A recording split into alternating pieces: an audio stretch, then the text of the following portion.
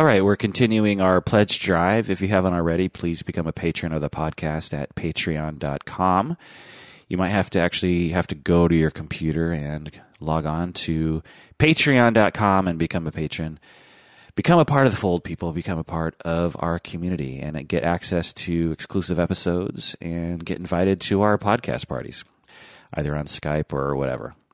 This is the Psychology in Seattle podcast. I'm your host, Dr. Kirk Honda. I am chair of the Couple and Family Therapy Program at Antioch University, Seattle, and I'm also a psychotherapist. Today I thought I would just read an email here from patron Jen in Portland. She emailed, I think, yesterday. In her email, she writes how she is trained as a counselor, but because of having a child and moving and family obligations, she can't practice as a therapist. And so she is saying that the podcast is helpful for her because it keeps her connected to the field, even though she's not currently working in the field. But I think she wants to go back to the field. So hopefully you can start seeing clients and making a difference in the world. Patron Jen from Portland. And then she goes on to say, after having a baby, I've come to realize the reality of some mental health struggles that new mothers face. Postpartum depression is the obvious term we usually hear, but aside from that, new mothers often face complex emotional and social shifts as they adjust to motherhood. I've spent many days getting to know other moms, and one thing that has stood out to me is the shame and loneliness that we all feel. New mothers feel pressure, whether it is pressure they put on themselves or pressure they feel from partners or by family or by society, to be the perfect mom. We silently compare ourselves to our babies, whether it be about who is hitting milestones first or which parenting style one adheres to, etc. Many mothers struggle to find the support they need, whether it be due to a lack of resources in their area, illness, shame, isolation, etc., or all the above.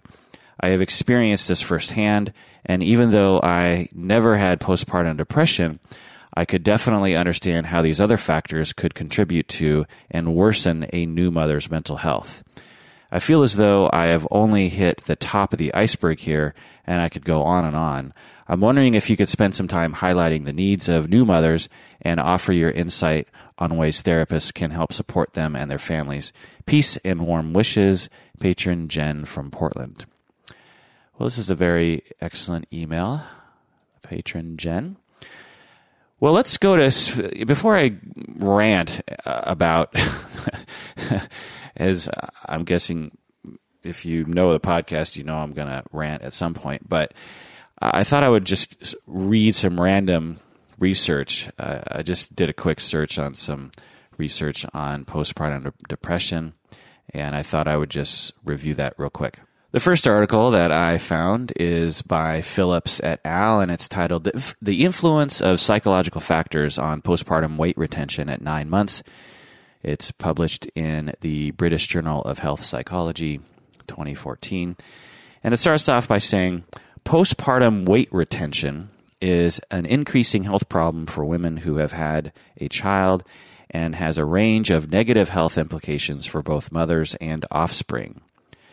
So they're studying how women will retain the weight that they gained during pregnancy, and how there's a lot of health problems for both women and the children.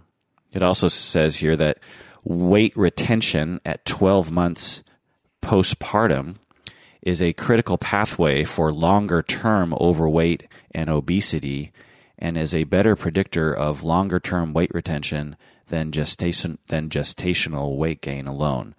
So in other words, just looking at the weight that a woman gains during pregnancy isn't a very good indicator of long-term weight gain. What is an indicator is whether or not the person has retained the weight a year after giving birth.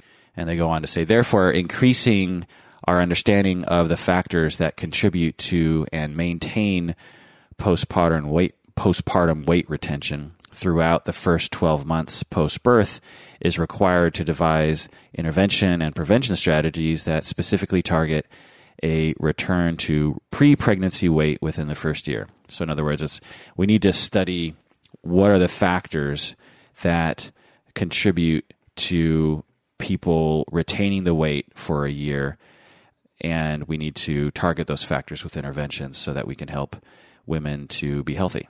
Then they go on to identify factors that lead to weight gain for postpartum women, and it says that one of the factors is the body mass index of the woman before getting pregnant.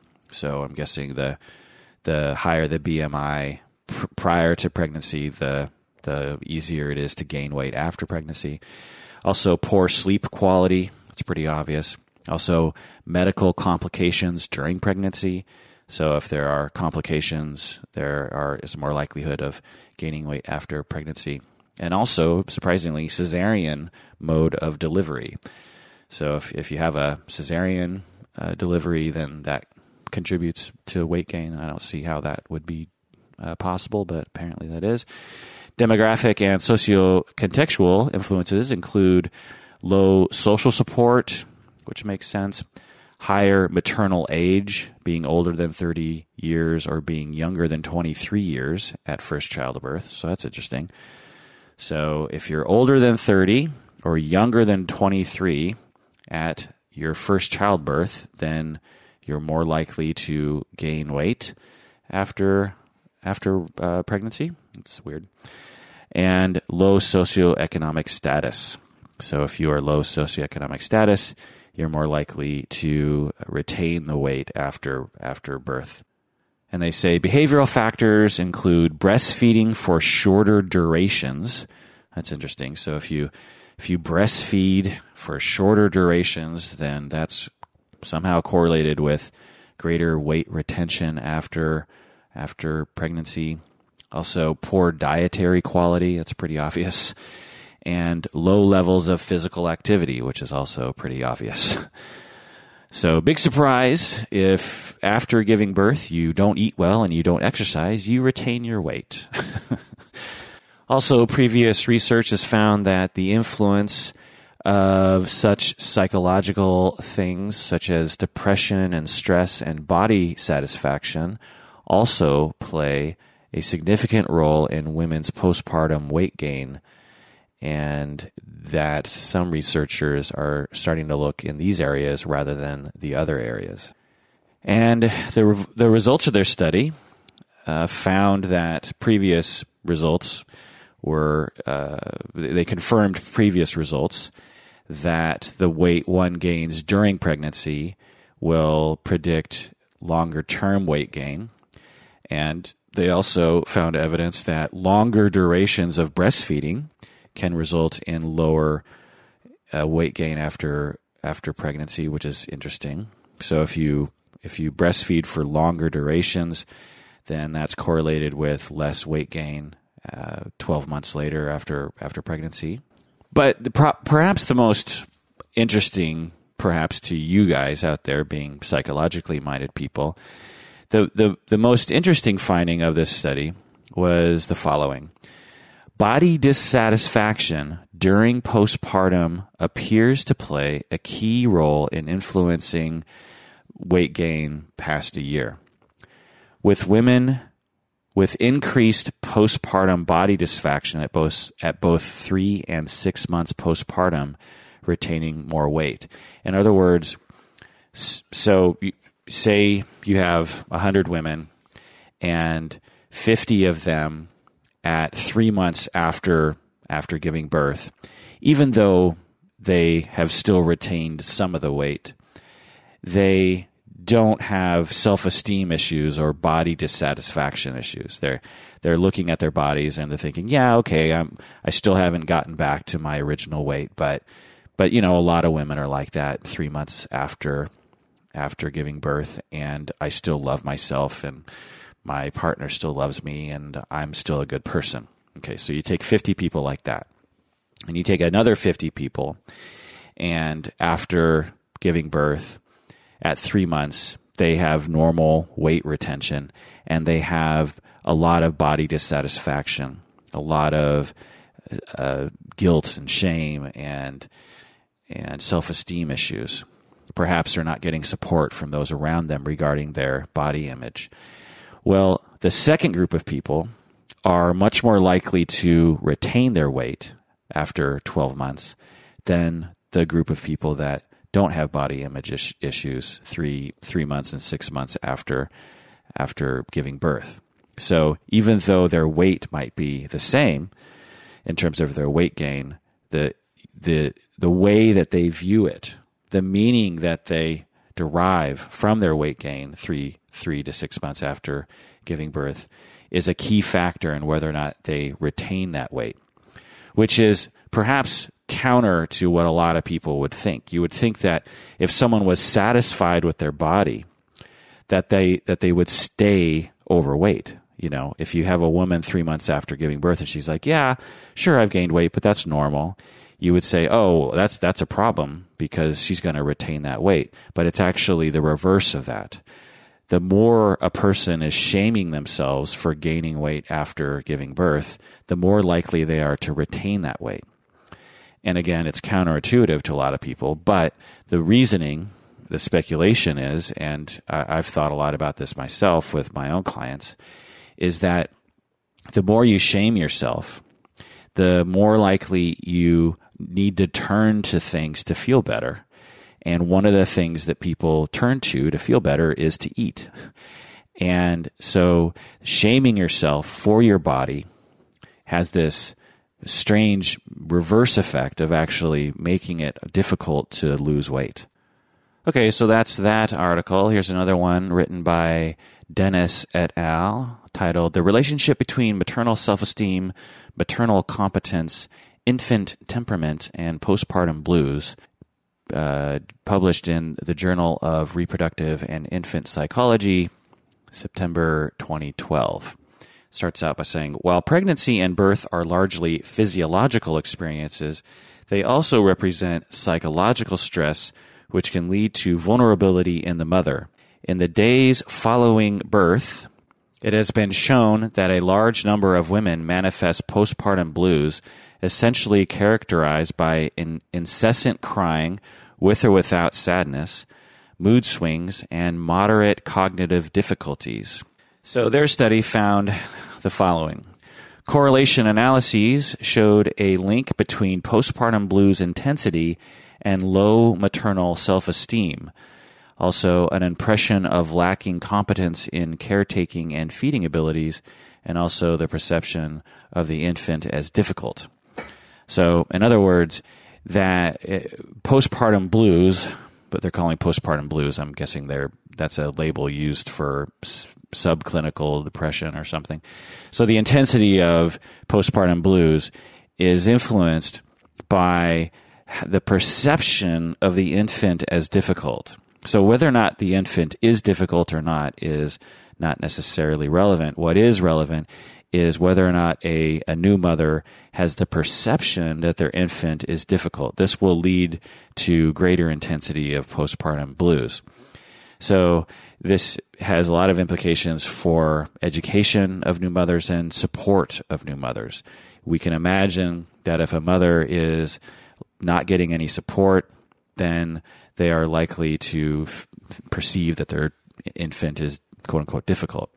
Also, if they're getting a lot of judgment from other people and not a lot of normalization, they might think, oh, there's something wrong with me, that my infant is difficult, I must be doing something wrong, and that would lead to postpartum blues. I find that a lot of these articles don't highlight that cultural issue. They sort of dance around it or something in terms of, what the listener was saying in terms of the support of people around them.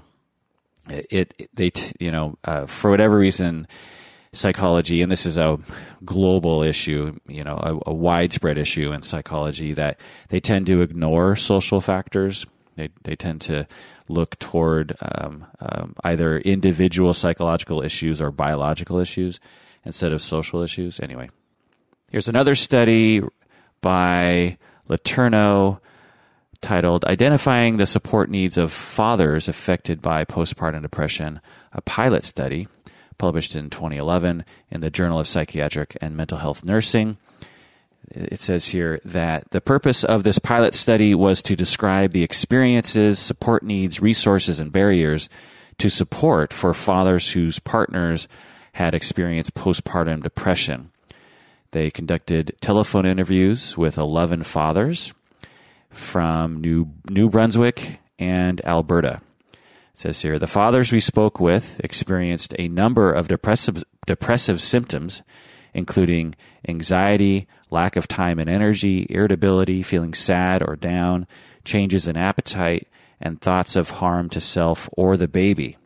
The most common barriers to accessing support including not knowing where to look for postpartum depression resources and difficulty reaching out to others. And they conclude here by saying, the study demonstrated the feasibility of a larger scale exploration of fathers' experiences in supporting their spouses affected by postpartum depression. So not to veer away from the women's experience too much, but just to dip into this a little bit, is that fathers are also affected by this. And they are often anxious, they're irritable, they're sad, they're having problems with their appetite, eating too much, eating too little. And they're also having thoughts of harming themselves and also having thoughts of harming their baby, which is quite concerning. So it's just something to think about. The study in their introduction talks about the factors that contribute to postpartum depression, including low self-esteem, inability to cope, feelings of incompetence, and feelings of loneliness. So, again, if we isolate mothers and families and we tell them that they're no good, or we give them that impression, or we don't tell them that they're doing well, then this leads to an increase in postpartum depression. And I just found a typo in this article. That's funny. Here's another article by O'Mahony and Donnelly in 2010 in the Journal of Psychiatric and Mental Health Nursing, titled Immigrant and Refugee Women's Postpartum Depression, Help-Seeking Experiences and Access to Care, a Review and Analysis of the Literature. Basically, this article is, or this research is looking into how literature on postpartum depression is published and is accessible to immigrants and refugees, and how that might be improved. And it's finding that there's a lot of issues with access and with it being in other people's languages, so that immigrants and refugees can benefit from literature and education regarding postpartum depression. So there's other articles here that I could read, but I'm running out of time. The main thing that I will say is exactly what the patron was talking about, in terms of our society is ever increasing its judgment on parents. There was a time in our society, and if you're old enough, like me, 45 or older, you can remember this time, when parents didn't judge other parents very much. They certainly did. I mean, judge people. People are naturally judgy. But they didn't judge other parents nearly as much as they do today. If you have a child that is doing something distasteful, the first thought that people have is to blame the parents. And in a way that is very pressuring to parents. And parents really feel it. And not only just distasteful, because there's, you're at the grocery store. If you're a parent, you know exactly what I'm talking about. You're at the grocery store and one of your kids is having a tantrum of some kind, having a meltdown. And it's incredibly embarrassing when it shouldn't be embarrassing. If your kid has a meltdown at the grocery store, you should feel supported by society, because it's normal for kids to have meltdowns, particularly in the grocery store. The grocery store is no fun for kids. And they see candy and they know they can get away with things because they're in public. And there's all sorts of attractive nuisances in a grocery store. And so it's normal for kids to have meltdowns in public. And for a parent to feel embarrassed and unsupported and judged is the opposite of what it should feel. Most of the people in the grocery store have had children and know what it's like. And yet, people feel judged. Imagine this. A single father is wheeling his 3 daughters down the cereal aisle, and one by one, the children start to have a meltdown. And imagine other parents coming and saying, "Oh, can I help? I've been there before." And certainly this happens. Certainly there are parents that are wise enough to say things like this in public and to, give a little nod to the parents. Say, "I know, I feel your pain."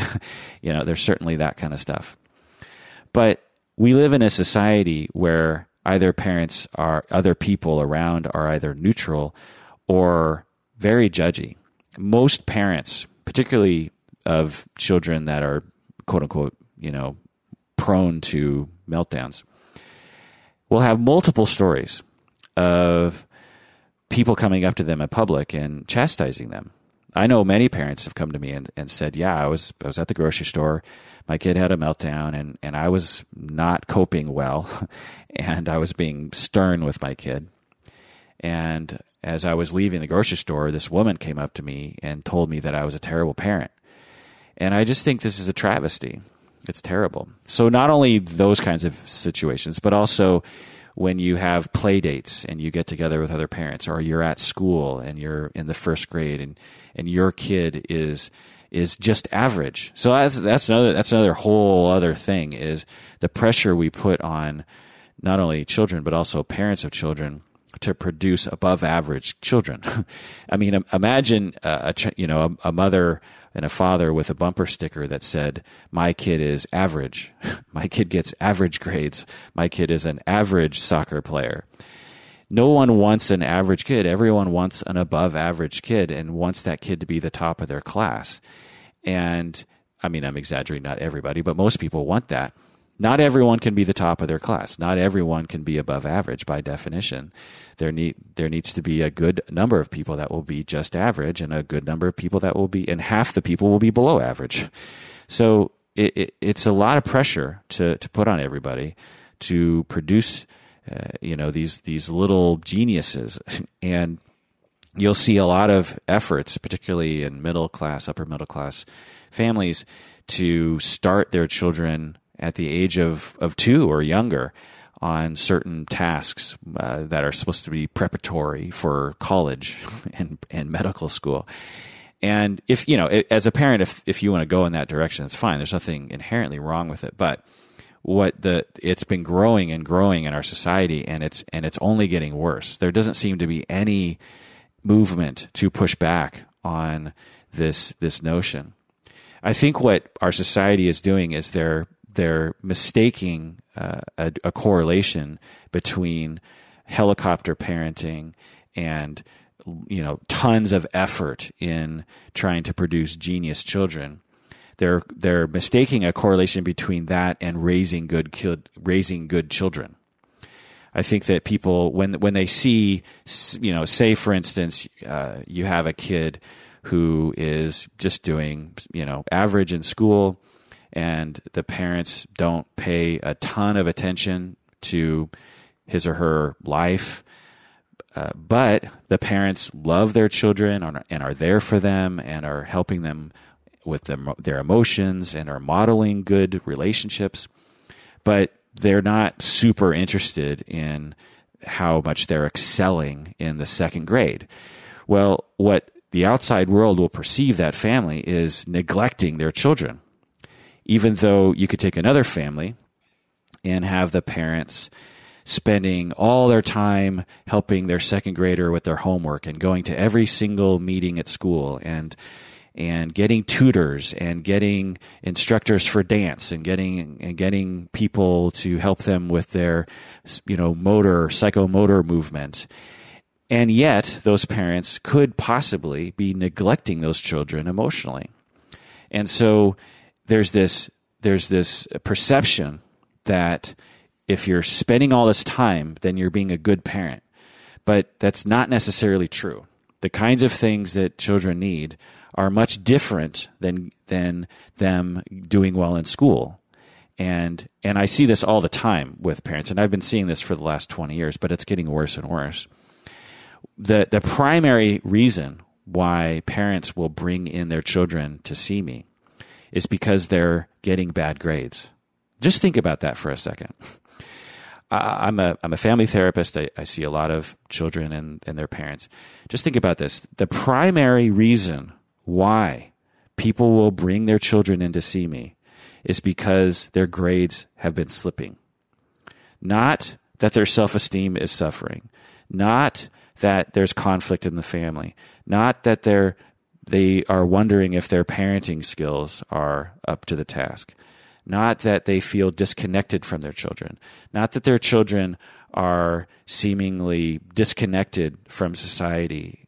None of those things are certainly those are reasons why people bring in their children, but the primary reason is because their grades are slipping.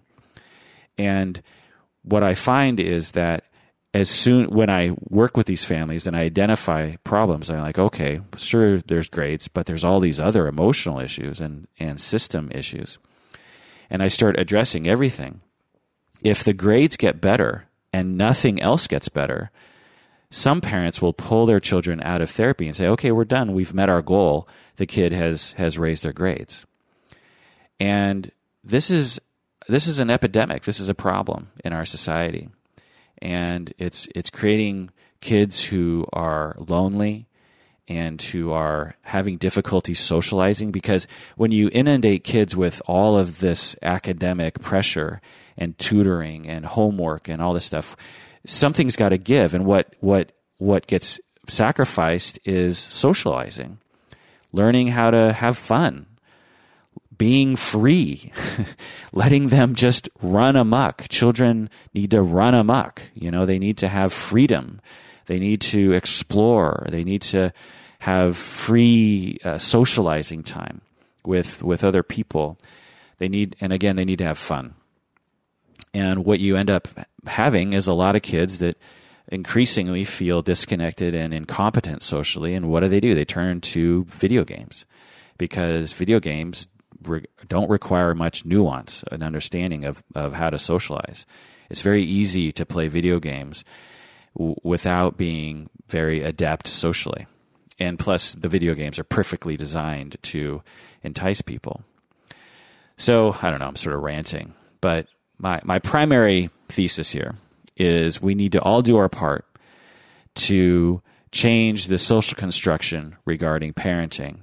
And we need to support other parents. We need to understand them. We need to have compassion. We need to stop judging them.